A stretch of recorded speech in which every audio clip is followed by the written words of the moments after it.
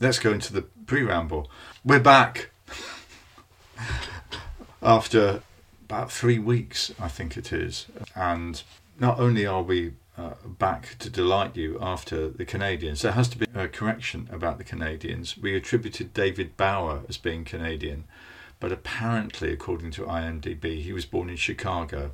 Hey, it's the other side of the lake. Oh, you could see Canada from the maternity ward.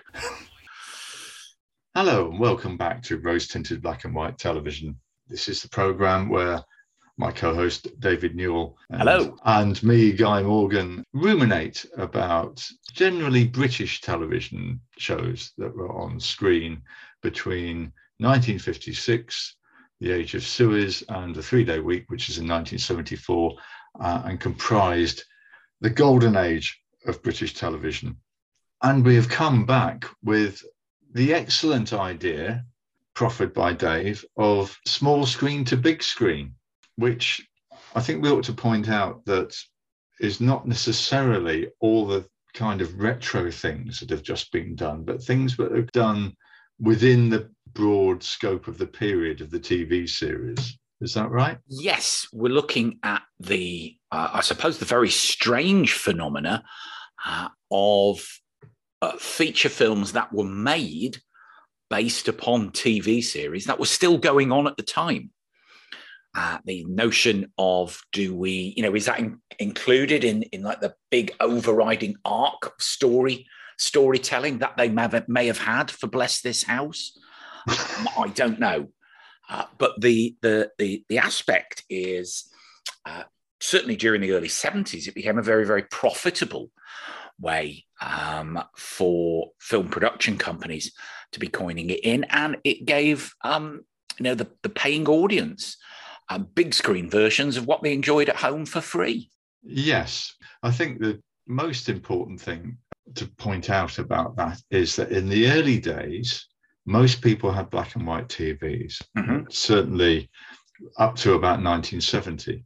So even if you weren't being offered gory action or salacious bits, then at least you could go and see something on a really big screen in colour.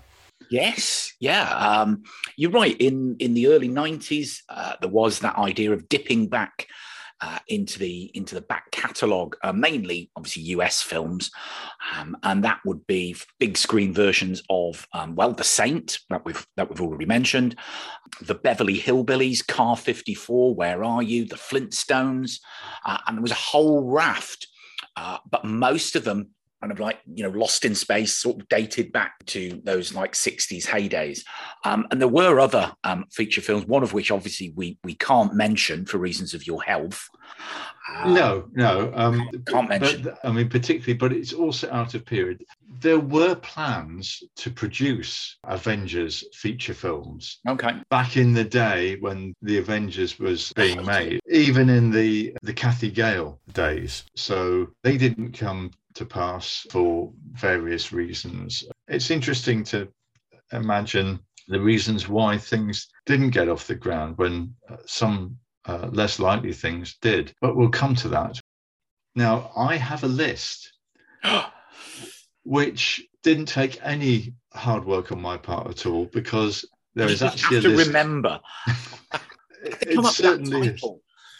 Well, it's finding the right title, the right string of words which will give you the information. And there is an awful lot of stuff going back. I think really a lot of film studio executives looking back to their childhood and thinking, oh, I enjoyed that series. Why don't we make a feature film out of it? And then some people looking back to the 1960s to something that was near perfect as a TV show. And then in 1998, creating an abomination which was a crime against cinema. I told him not to talk about this. I really have. I do keep reminding him, listeners, but he just keeps bringing it back to it. But we'll forget about that. We'll pass over it. Dave, what's the earliest film that you've got? I suppose the earliest films I remember going to see, because they seem to dominate the box office, and we can't underestimate the chunk of change that they did take. And I remember being taken like a family day out, family cinema trip to see Please Sir, the motion picture.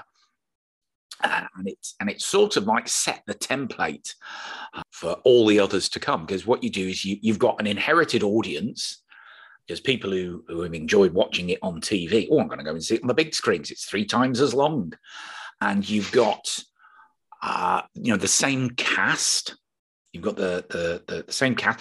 And you might bring in usually some familiar TV faces that would put people at ease. And invariably, that would involve either Arthur Mullard or Queenie Watts. And it was cheap and cheerful, and there was that familiarity to it. I think someone critiqued about the fact that On the Buses, which was one of the biggest box office draws in 1971, and couldn't believe it was produced in the same year as A Clockwork Orange and The French Connection, almost as if there was some kind of time disparity from it. But if you look back at the time, on a £90,000 budget for On the Buses at the cinema, absolutely raked it in, and it kept Hammer Films, going for probably about another 5 or 6 years. Those cheap and cheerful films, and On the Buses, despite Hammer winning a Queen's Award for Industry and having some very fine motion pictures, like Dracula, Prince of Darkness or Plague of the Zombies, it was Hammer's biggest hit. They couldn't believe it when they saw the box office returns. I think, actually, in Britain, it even outboxed officed the Bond films, didn't Diamonds Are Forever, apparently, yeah. If you look at or check your facts and figures. I know it was released earlier in the year, but yes, certainly at the time it was a huge box office champ. And then based on that, we had Mutiny on the Buses, and then we had Holiday on the Buses, which obviously I felt a bit of a local connection to, because it was filmed at huge expense at Pontins in Prestatyn. Vast expense, going on location. And for a while, those 3 films became Britain's biggest and most successful box office trilogy, until I think something called like Star Wars came along and just outperformed it, only just. Right. So, I mean, you talked about a template. And Please Sir being a template. What is the kind of typical big screen version of a TV series?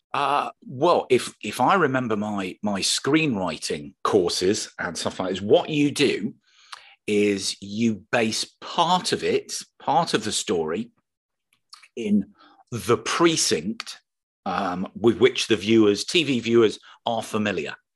So you would have the school, or you would have like the bus factory, or you would have like in Love Thy Neighbour, you'd have like the neighbourhood. But then, because you've got a little bit more money, you would then alter and go to a different precinct. So say, for example, Please Sir, they go to an Outward Bounds centre, or it should be Out of Bounds centre, because they get up to all kinds of japes. And the notion there is we can give the viewers what they're familiar with, the Fen Street school, but we can go somewhere else. Hence the idea of Holiday on the Buses or Mutiny on the Buses. I suppose, I know it's just a couple of years outside, but if anyone remembers going to see the feature film version of Are You Being Served, they go on a holiday to Spain. Yes. That notion of we're using that precinct that we're familiar with, Grace Brothers stores, but we're going somewhere else. Yes, and presumably you might have some location filming. Did they actually go to Spain for this? Certainly in the version I've seen, it doesn't appear to go very near Spain. But the feature films, I mean, you've got the Frankie Howard ones, up Pompeii, up the Chastity Belt, up the front. Again, kind of like hugely popular, because you've got that TV familiarity. And with the sitcoms, because mainly it was sitcoms that seemed to convert, but you did have kind of little outbreaks of drama series. So you do have Callan. There was a feature film, which oddly enough, I think was based on the pilot episode of Callan. Which is on the book? Was it Red File for Callan? So it's very similar in that.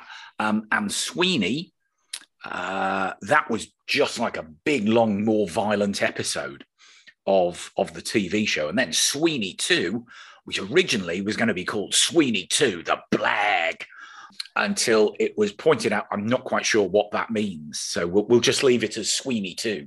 But again, you had more that familiarity, perhaps more, a little bit more location, a little bit more rough and tumble. So yeah, drama ones were less prominent, but the sitcoms, For the Love of Ada, like I said, Bless This House, I've Been Served, Love Thy Neighbour, On the Buses, The Lovers.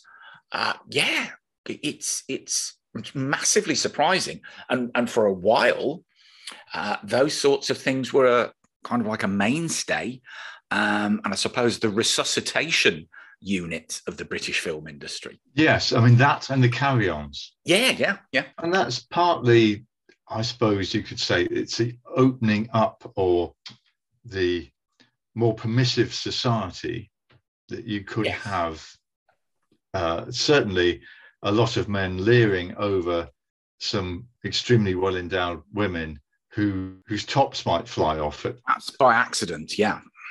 And on the other hand, you've also got the Confessions movies, haven't you? Yes, Confessions, Robin Asquith, again, based on a successful series of lewd books, and made into a ridiculously series of lewd films, which again, was still ringing the box office bell. So we had sort of like a decade of this, and then as the 70s ended, and maybe because of the two tragedies behind it, you had a feature film version of George and Mildred, and a feature film version of Rising Damp and Porridge, and all three had the difficulty of losing a star, featured star, not long after it had either gone into production or not long after it had been released.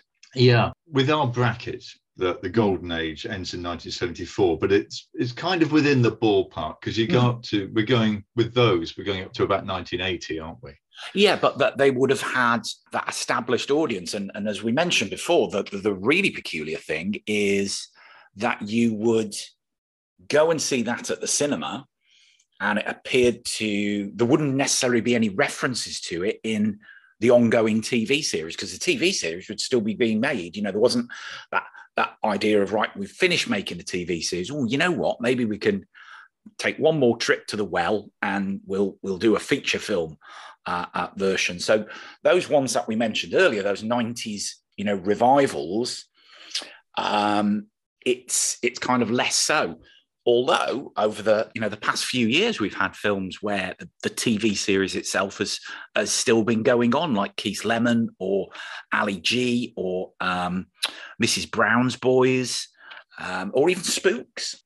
There's where the TV series would still be going on, but I think they have to be a little bit smarter now, so it fits into that created universe. Yes, they kind of stand alone. I mean, you didn't really affect the dramatic arc of Mrs. Brown's Boys, did it? No, in terms of lengthy character development, he's going, well, I think, and you wouldn't have diehard fans going, well, I think if you remember in series 2, episode 4, remember there's that scene when they were talking about that long lost uncle? So yeah, there wouldn't be like a massive aspect of people's continuity. Whereas a few years before that, you had the very weirdness of the X-Files feature films attempting to slot into the overriding arc of the TV series. Which was a bit ropey anyway. And if you hadn't been watching the TV series, you think, I'm not quite sure what's going on. But the idea behind all these is that you would have that inherited audience. The only mystery we have is who chose what got made. Because if you look at TV, in the 1970s, whereas we've got feature film versions of many sitcoms, and that said, some action series as well. And others, like you said, may have gone into development. You know, there may have been shoestring the movie or whatever. And others just thought, I don't know how we can do it as a feature film. I just can't figure it out. Yeah, I mean, it's surprisingly early, this move to the big screen. What I've got here, and I've looked at, is 1955. Now, there were two TV series that transferred to the big screen. Would you like to hazard a guess as to which they are? Right, okay, 55. I'm going to have a guess. I don't know, The Army Game? Well, not according to Wikipedia here, though I may have probably skipped over it. Let's have a look. Now, 55. Oh, I don't know. I guess one of the weird ones, and this is sort of looking at it the other way around, is The Blue Lamp, in which George Dixon gets gunned down by a cowardly Dirk Bogarde, who eventually gets caught by Jimmy Hanley. And then that character of George Dixon apparently proved so popular, he came back for a massively successful and long-running TV series, sort of revived. Yes, Doctor Who-like. Yeah, Doctor Who-like. Madigan did the same as well. Dead at the end of the feature film. Hey, bring him back. Have you heard of It's a Great Day? No. Maybe it wasn't such a good day after all then. It's a Great Day is a 1955 British comedy film directed by John Warrington, a spin-off from the popular soap The Grove Family. Right. Stars Ruth Dunning as Gladys Grove, Edward Evans as Bob Grove, and Sid James as Harry Mason. Nancy Roberts as Gran played the same role in the TV series and apparently stole the show every time. This cheaply made feature version of the show, which is kind of a lodestone for all of British TV that transferred to the cinema, was produced quickly and efficiently by Butcher's Films with the original cast, and now looks like a perfect period piece. This is the Radio Times I'm quoting via Wikipedia. The plot is wonderfully naive, casting doubt on upright Mr. Grove's integrity, and the cast is studded with marvellous 1950s faces such as Sid James, Victor Madden, Michael Balfour, and Vera Day. There you go. So when we talk about American stuff, obviously the Americans were there. There was kind of mention of, there was a Dragnet movie in 1954. Yeah, Dragnet, another one in 69, or 67. There were various versions of the Lone Rangers in the 50. But the one I was thinking of, the one that when you first suggested this, I thought, all right, we can go back. The Quatermass Experiment. All right, yes, I suppose. Now these really are an oddity, aren't they? Because we mentioned before about you've got that familiarity of the characters, but because Quatermass up until this point had been played by people on TV, and then doing a feature film version, those who had bought into the television show would have found, like I said, those very familiar elements, because it would be the same story. Yes, but not necessarily the same Quatermass. No, this was, again, Hammer Films, or possibly back when they used to be exclusive films, they would bring in a big buck star, in this case, Brian Donlevy. Yes, that one. And that would presumably give them an inroad into American audiences. How they may explain Jack Warden and Sid James and Brian Forbes and the like, who turn up in Quatermass 2, how they would explain those to American audiences is unexplained. No. Apparently Nigel Neal wasn't involved in the first one and wasn't particularly impressed by it. I think he was involved in Quatermass 2, which is kind of why it's better, basically. Though one of the things he objected to was they had this habit of creating sections of film for overseas audiences, Okay. i.e. very probably the continent, who were used to more cosmopolitan fare, shall we say. And I think I'm right in saying that they mention at IMDb that Nigel Neal thought that it was inappropriate and out of place for a village pub in Britain to have a topless barmaid. Yeah, I'd probably have to go with that. Yes, and in the late 50s, I don't think it was particularly common. No. Soho, maybe. A village pub being taken over by alien creatures, probably Unless not. it was like a big promotion night or something like that for Watney's Red Barrel or something. I don't know.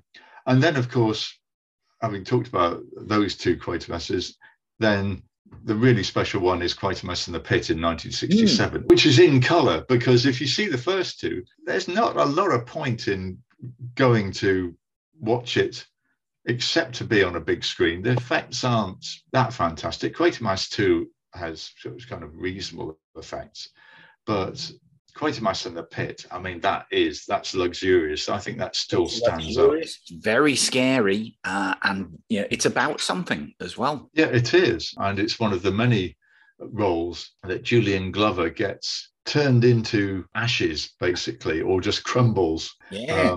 The same thing happens to him he gets punched, actually, in Tom Baker's Doctor Who. And Last Crusade, Indiana Jones and the Last Crusade, he crumbles to dust because he's chosen poorly, as the note says. Yes, so he obviously specialises in those particular roles, and of course he is a pillar of British television and film. One that surprised me on this list was Sword of Sherwood Forest. Was that, I suppose, a spin-off from the TV series? Because you'd have, I'd imagine, the same props and locations still knocking around. Well, I'm not entirely sure. I mean, this is a Hammer film. Okay. And it stars Richard Green. It says, apart from Green, none of the original cast from The Adventures of Robin Hood appear in the film. You're directed let down. It's directed by Terence Fisher. And would you care to guess, given its provenance, who played the Sheriff of Nottingham? Now, I think in one of these, perhaps in an early role, it's not Robert Shaw, is it? So I know he played the Sheriff of Nottingham later on in life. No, I mean, if you're running Hammer films and you want someone who looks slightly gaunt and sinister, it's going to have to be Mr. Christopher Lee. No, Right. The other one, Peter Cushing. If you need peas and they need a mushing, who are you going to call? Peter Cushing. Yes, because he does look a bit like the guy who played the Sheriff of Nottingham in the series. I mean, he has the cheekbones and he could probably fit it. Yeah. The goatee, and probably fits into the same smock or and cape and stuff like that. So that was a surprise to me, because I didn't even know it existed. And to be honest, I don't think I've seen it crop up even on Talking Pictures TV, though I may not have been concentrating. But it was an Eastman colour, apparently, in Megascope. Megascope sounds fantastic. It's like the IMAX of its day. It's like a wraparound movie experience. And probably the last appearance of Richard Green in tights, I think, as far as I'm aware. Now, there was another successful spin-off in the mid-60s, again involving Peter Cushing. Oh, right, yeah, there would be the Doctor Who films. Now, obviously, with the recent demise and very sad loss of Bernard Cribbins, both that film, the one he's in, Doctor Who, both films, Doctor Who and the Daleks, and Daleks' Invasion of Earth, 2150 AD, have had a little bit of a revival, because haven't they been recently all cleaned and polished and available now in 4K? Yes, they had Roberta Tovey, I think it is, who was in it, appeared on a radio program, and talked about just how, what an experience it was, because she was quite young when it was made. Yes, they look spanking. In fact, I think Daleks Invasion Earth 2150 AD is going to be on Talking Pictures sometime very soon. It's on quite often. But actually, I think it's cracking. The spaceship effects are not quite bad. interesting. There's loads of special effects, loads of things blowing up. It's very impressive. Although I suppose to the pernickety out there in the audience, 2150 AD does look remarkably like the 60s. With a lot of bombed out shelters. And it sort of does hark back to what if the Nazis had invaded and they would have been in giant pepper pots, ruthless, heartless beings. But, what you're talking about is 20 or more years ago, that sort of thing might have been a real prospect. And it's kind of maybe drawing on something like, have you ever seen It Happened Here? Oh, right. Yeah. Is that the Kevin Brownlow one?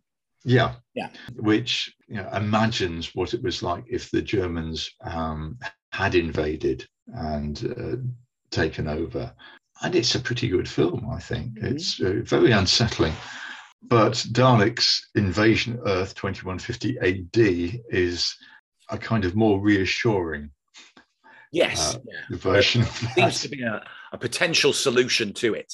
And it could get made because Terry Nation still had the rights to the Daleks. And do you know the story behind that? Was it one of those just being very, very shrewd in retaining copyright on not necessarily obviously the character of Doctor Who, but the character of the Daleks within their own right, which I suppose led to the idea of that's why you had Dalek annuals and those kinds of things. Yeah, I also the remote control Dalek, which I have downstairs and I get to play with occasionally. Yes. But the person who actually struck out the clause that said the BBC retains rights and all of these things and then sent the contract in and the BBC didn't notice was Beryl Virtue.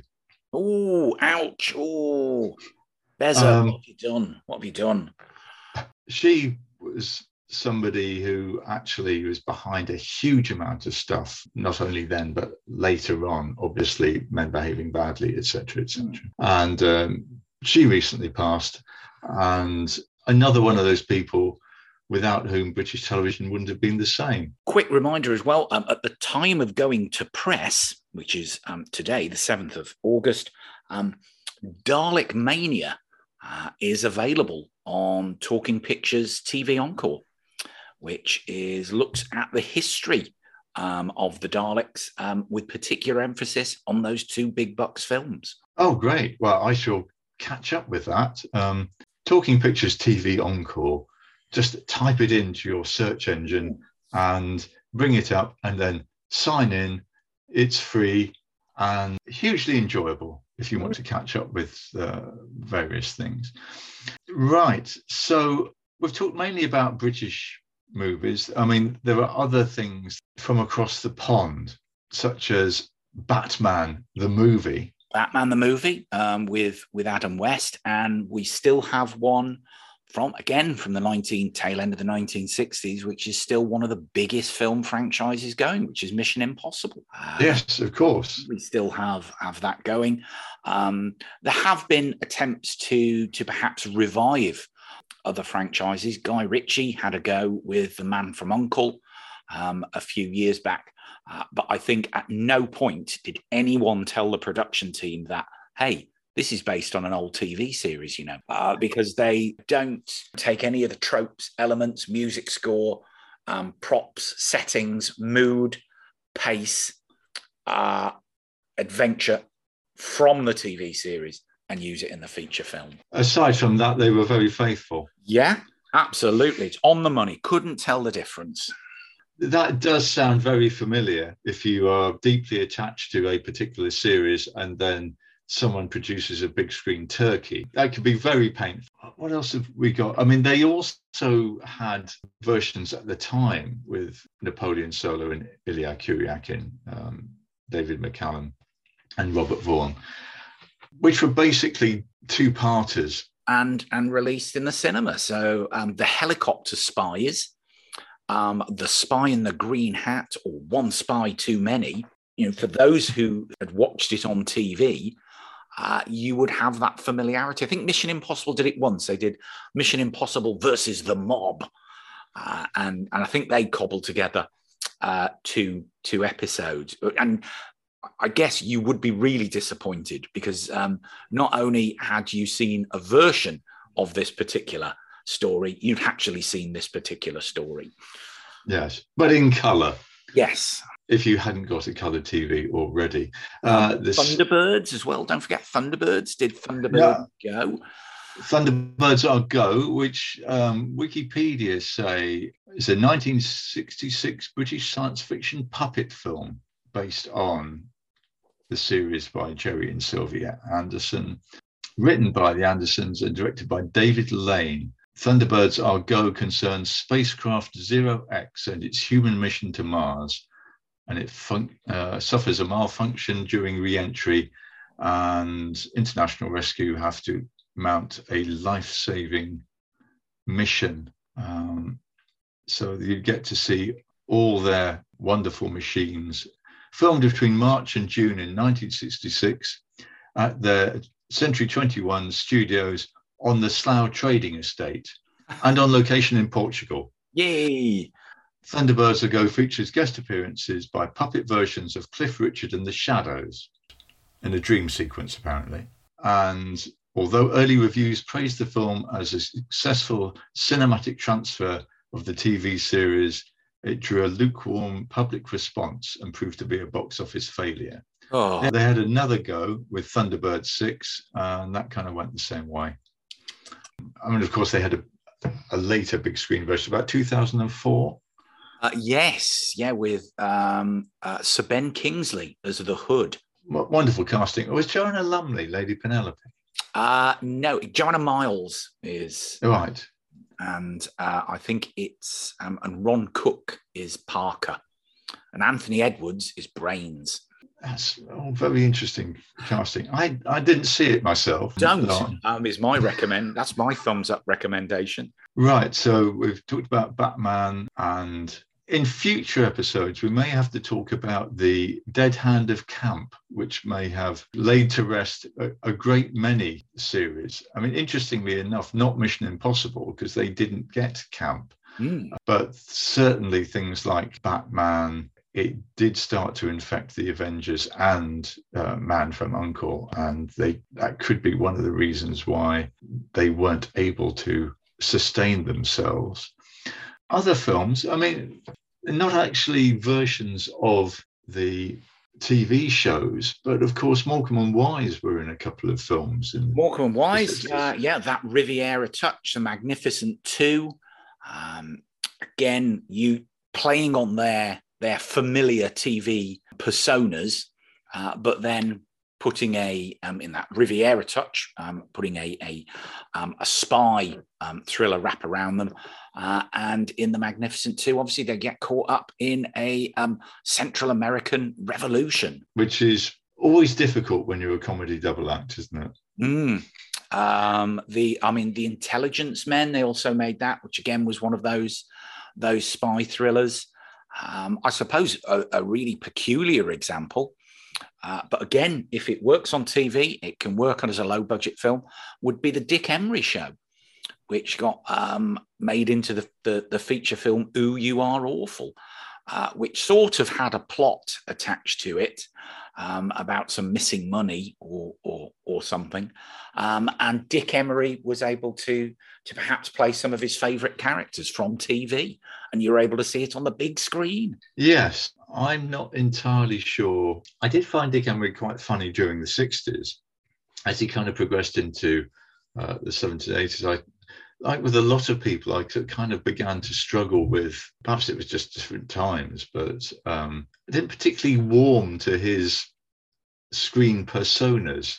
And there were some fairly awful. Are we going to use the word characters. Stereotyping? Yes, ethnic stereotyping, I think, would fit into some of that. And it's not just a question of looking back with woke specs. I didn't like it at the time. I thought that this is just wrong. And it's a bit like the black and white minstrels. It's just something really, which thankfully didn't transfer to the big screen. You can imagine the pitch meeting for that. There were other people who made TV series and which kind of went against the grain when they hit the big screen. I'm talking about Head. Oh, right, yeah. Again, recently passed away only last week, Bob Raffleson, the director and creator of the Monkees, along with Jack Nicholson and Harry Dean Stanton, and a shed load of drugs. And the idea is that they were kind of experimenting to see how far can we take this? What can we do with it? What can we explore? And Head is a bit of a head trip. It's very odd. I mean, it's even odder if you don't see it in colour, I suspect, because I remember watching it in black and white and thinking, because if I remember rightly, they kind of use video effects. Yes, yeah. There's loads of fast editing and clips, and that I suppose now you might call it sampling.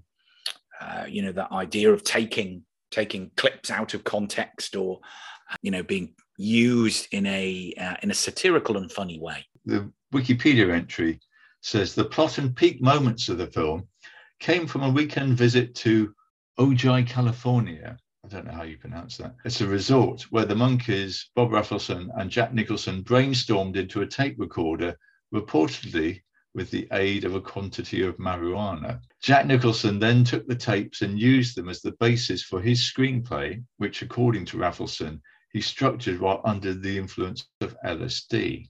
I think that is going to affect your vision of the film. Can we say, hey man, it was the 60s? Is that what we can, is that our get out clause? It could be. When the band learned that they would not be allowed to direct themselves or to receive screenwriting credit, Dolenz, Jones and Nesmith staged a one-day walkout, leaving Talk the only monkey on the set the first day. The strike ended after one day when, to mollify the Monkees, the studio agreed to a larger percentage share of the film's net for the group.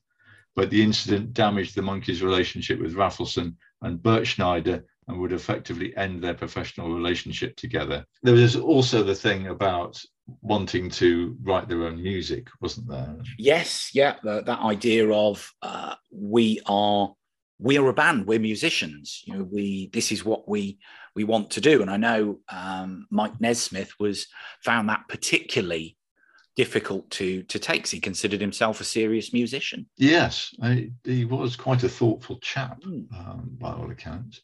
Anyway, returning back to British old favourites, the next one I've got here, though you might be able to tell me of an earlier one between 1968 and 71, is Dad's Army. Yes, Dad's Army. Now, in the Dad's Army feature film is quite interesting in relation to other sitcom feature films, because it's an origin story. Yes. It's an origin story. So much like every time we go and see a film version featuring anything involving Batman or the Batman, we have to be told their origin story. And it's sort of quite rare to have a sitcom-inspired motion picture that goes back to the beginning. Yes, I mean, obviously they did that in 1.5 hour episode, pretty much, right at the beginning. The first episode of Dad's Army, which starts, because the whole thing is a flashback, because it starts in an I'm Backing Britain dinner, where they all look a lot older. And Arthur Lowe is giving a speech. James Beck as Private Walker is actually smoking a cigar, and they've greyed him up and everything. How old did Clive Dunn look? I can't remember if he was there, though he could have been extraordinarily ancient. He was, in fact, only in his 40s, I think. Oh, God, barely that, yeah. Yeah. There is another subject that we ought to return to, and that is stalwarts of British television who were prisoners of war, and a lot of whom were in the Great Escape camp for real. Oh, yeah, I suppose we've mentioned this before, about the 60s and leading on to the 70s and it becomes less and less now, less and less frequent, where you have a generation of actors who have done something in their life other than act. Yes, there is a Sam Kidd autobiography called For You the War Is Over, which is definitely worth reading, because it's not the public schoolboy and Colditz version that people might have come to expect. It's about being a rifleman getting taken prisoner within sight of the White Cliffs of Dover, and then getting taken to a prison camp in Poland and spending 5 years waiting to get, and then getting liberated by the Russians. So that's definitely worth a read. And I think would actually probably make a good TV series. His son, Jonathan Kidd, is obviously the keeper of that flame. So I would like to see if he has any plans to get anything like that moving. Returning to Dad's Army, the feature film made a number of significant changes, which were imposed by Columbia Pictures. Get them throwing their weight around. Because they recast Liz Fraser as Mavis Pike instead of Janet Davies, and filming outdoor scenes in Chalfont St Giles rather than Thetford. The bank was now Martin's rather than the Swallow Bank. And with the increase in budget, the set interiors and the vehicles were completely different. And there's another notable change with the vehicle portraying Jones Butcher's van. In the series, the van was a 1935 Ford BB, still registered as BUC 852, whereas a closed cab Ford Model AA was used in the film. So there you go. Yeah. Right, 1971. That would only create disappointment if you were going to see it at the cinema. Yes, I mean, I expect Columbia received letters. yeah, I would have sent one. Hey, you Columbia Pictures. We've kind of covered the On the Buses and its sequels. That was 1971 to the early 70s. Just talk about Reg Varney. Reg Varney came to the fore, I suppose, initially in the rag trade, which was a hugely popular TV program, I suppose a little bit of a groundbreaking TV program as well, kind of like that working class element, dare I say, almost left wing, for the features of trade unionism being featured with Miriam Carlin, asking and calling and blowing her whistle and saying everybody out, and Reg Varney all of a became that go-to person who would be able to fulfill that role. Reg Varney's always a good pub quiz question because he was the first person in the UK, allegedly, to use a cash point. Which is quite impressive. It shows that he was always looking to the future. Always looking to the future, but also the idea of, wait a minute, we're going to launch this cash point type thing, get me a big star. Hey, we've got Reg Varney. And the On the Buses trilogy in the TV series obviously cemented that fame. And then he tried to have a go at doing stuff which was a little bit more serious. So The Best Pair of Legs in the Business, where I think he stars opposite Diane Coupland, and he has a drag act. It wasn't John Osborne's The Entertainer, let's put it like that.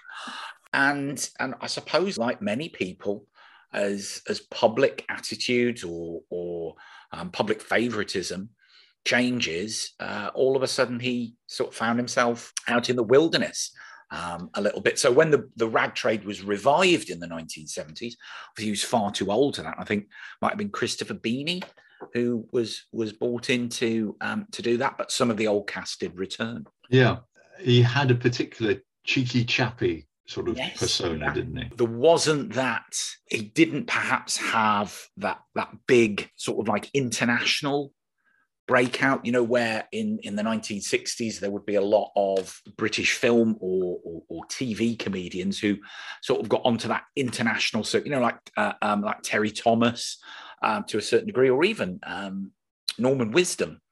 Getting Reg Varney never seemed to be part of that. process, and maybe he was just happy, doing those on the buses. Yeah. I mean, they were changing times. We talked about 1980 and the kind of the last of the big sitcom feature films, and that was the time of the comic strip and the young ones and the changing of the guard, I suppose you could say. Yes, yeah. All of a sudden, became different, and the comic strip itself, they went down the route of making feature films as well. They had the Supergrass, I suppose, Whoops Apocalypse, the Pope Must Diet, as it's kind of politely got rebranded. But yeah, that became a big aspect of British comedy, that idea of moving across into feature films. What else have we got? Leaving comedy for a moment, Doomwatch. Yeah, Doomwatch was a feature film. Ian Bannon, Judy Geeson, starring that. And again, I think that is one of those reimagined stories from the TV series. Yes, I mean, written by Clive Exton. In the United States, it was released by Embassy Pictures with the alternative title, Island of the Ghouls. Oh, I don't know which one I prefer. Island of the Ghouls or Doomwatch? Oh, I don't know. In the film, the waters surrounding an island become contaminated by chemical dumping, and people who eat fish caught in those waters become deformed and violent. It was made at Pinewood Studios. Location shooting took place around Polkerris, Mevagissey, and the Polperro and Chapel Porth in Cornwall. I don't think it received particularly good reviews. Somebody described it as a rather poor horror film, even though the issues were very valid. Yes, it didn't have any kind of zing about it, as far as I remember. I suppose Doomwatch is strange in that request, is that the regular stars of Doomwatch are barely in it. Yes, I mean, I does all the heavy lifting. Yes, that's right. And we've not seen him before, so it's not like Simon Oates going off. And I would argue that Simon Oates would have been capable of carrying that, and he went down quite well with the ladies, as I remember. And that would have added a bit of appeal. I can't remember, I think it was 71, 72. Would have that been the time when he was actually playing Steed in the ill-fated stage show of The Avengers? Yeah, I suppose a really odd version, because it was really so similar to what you'd seen on TV, was Keith Michelle in Henry VIII and His Six Wives. Yes, I mean, that is just basically kind of posher frocks, isn't it? Yes. And a bit more outdoor stuff, I suspect. I can't really remember it, to tell you the truth. But yes, if you're doing historical drama, then having it on the big screen in Technicolor would definitely be worth doing. Where else have we got? You mentioned Bless This House. That had Dearest and Dearest. You would have Father Dear Father, For the Love of Ada, Never Mind the Quality, Feel the Width. Was there a feature film of that? Yeah, don't ask me why. How do you open that out? Well, don't forget, going back to our template that we discussed earlier, Guy, is that you have a partial section of it in the familiar precinct for which the TV series is famous, and then perhaps moving it elsewhere. So I don't know, maybe they went to Spain on a holiday or something like that. Maybe. Of course, one thing we haven't mentioned is Steptoe and Son. Steptoe and Son Ride Again. And obviously Till Death Us Do Part as well, and the Alf Garnett saga. That was feature film fodder as well. So again, quite often, one of the big changes, I guess, particularly with Steptoe and Son, was more location work.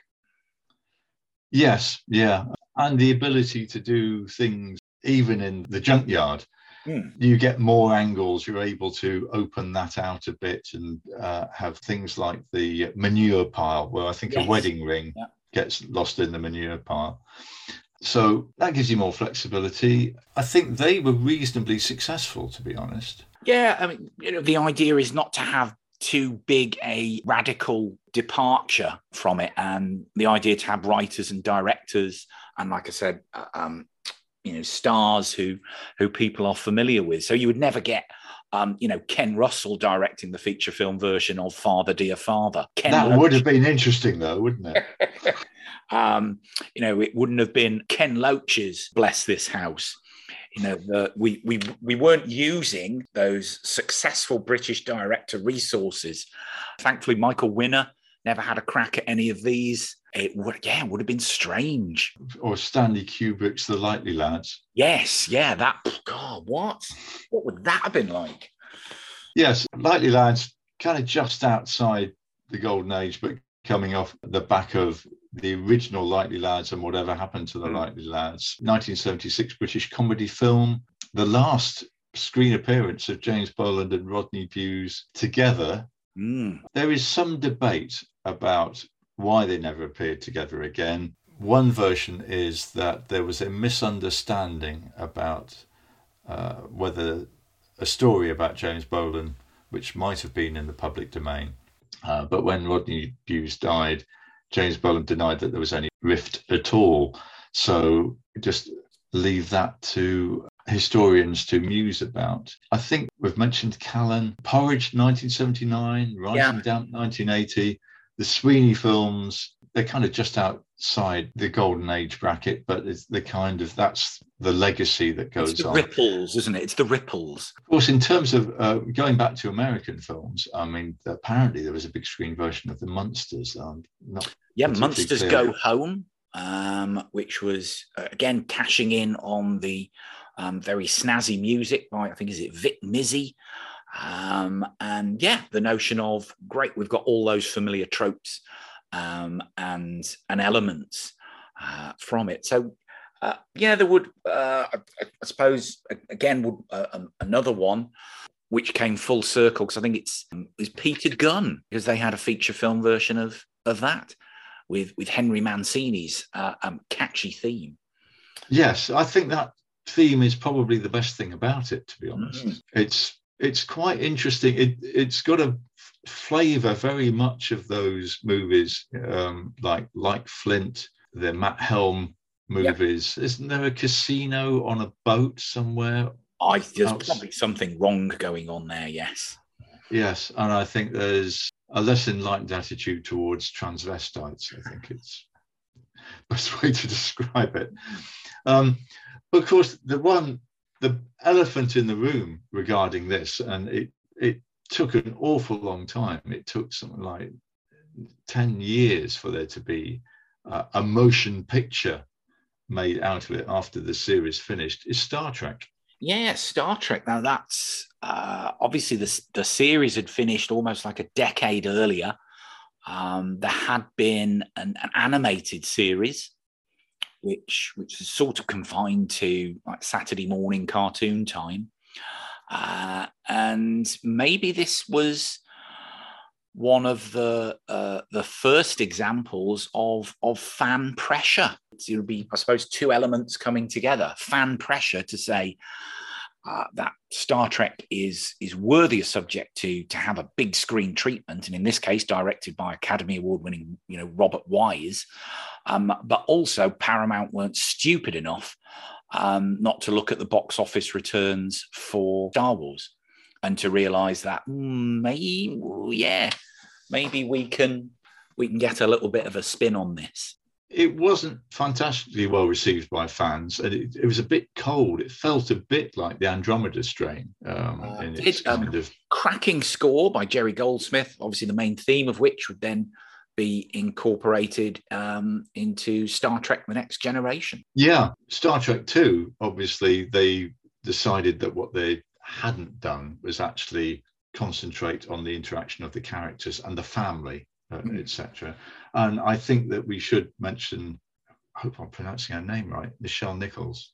Yes, Lieutenant Uhura, who we've just lost, who was literally an icon for that decade and an inspiration for so many people of color, young women, and even young men. Yes, role model. Yeah, absolutely, role model.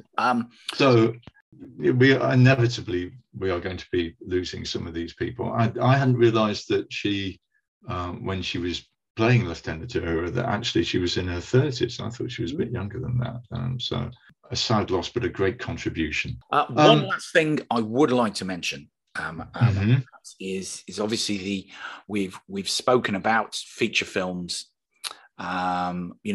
being based on TV series, and I had the misfortune the other night on Film 4 to watch Fantasy Island, the Blumhouse version of the TV series with Ricardo Montalban and Hervé Villechaize. And again, this is a textbook way of how not to do it. Right. Would you like to précis that textbook? Because it seemed to be, you know what? Why don't we base it on the TV series? Are there any elements that we should take from the TV series, really? Nah, not really, no. Actually, it'll probably be okay. I think there was 3 writers credited, and I don't think any of them came up with the ending, because it just appeared to be, crap, well, look at the time. We're going to have to finish this off. Just leave it. It's like I'd made it. It was dreadful. What year was that? 2019 or 2020. It's Michael Pena, who is the Mr. Rourke. Oh, right. Who's walking around in a white suit. And that's sort of about it for those of you who may remember the TV series. But yeah, it much like the Man from U.N.C.L.E., I don't think anyone at any point said to the production team, hey, no, this is based on a TV series, don't you? Yes. Let's go back to the source. I wonder if there's anyone who actually created it and went back. Brian Clemens was always surprised that nobody had got in touch when that thing happened in 1998. And if he had been involved, then there might have been slightly more wit and pizzazz about it, but who knows? It's not always surefire basing a feature film on a TV series, as we've discussed. And I would say that it's a lottery. It is. You'll sometimes, I guess, have those films which, because they've so radically changed everything that everyone remembers, it sort of works, like The Untouchables. That's true. But that had a kind of proper driving plot. And it's interesting, the ones that are still with us today, I mean, the main one is Mission Impossible. Yeah, there's a big 2-parter being made at the moment, obviously, and filming conducted locally, Guy, in Yorkshire. Yes, I was hoping that Tom Cruise might just drop in for tea, but lovely.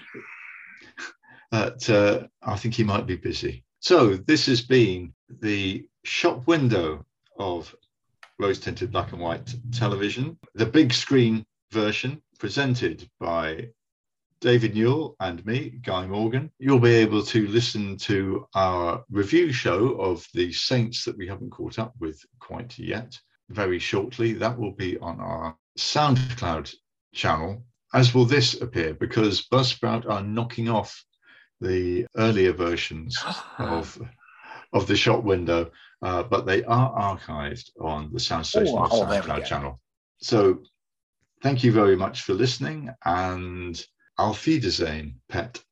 Yes, absolutely. Yeah. Goodbye.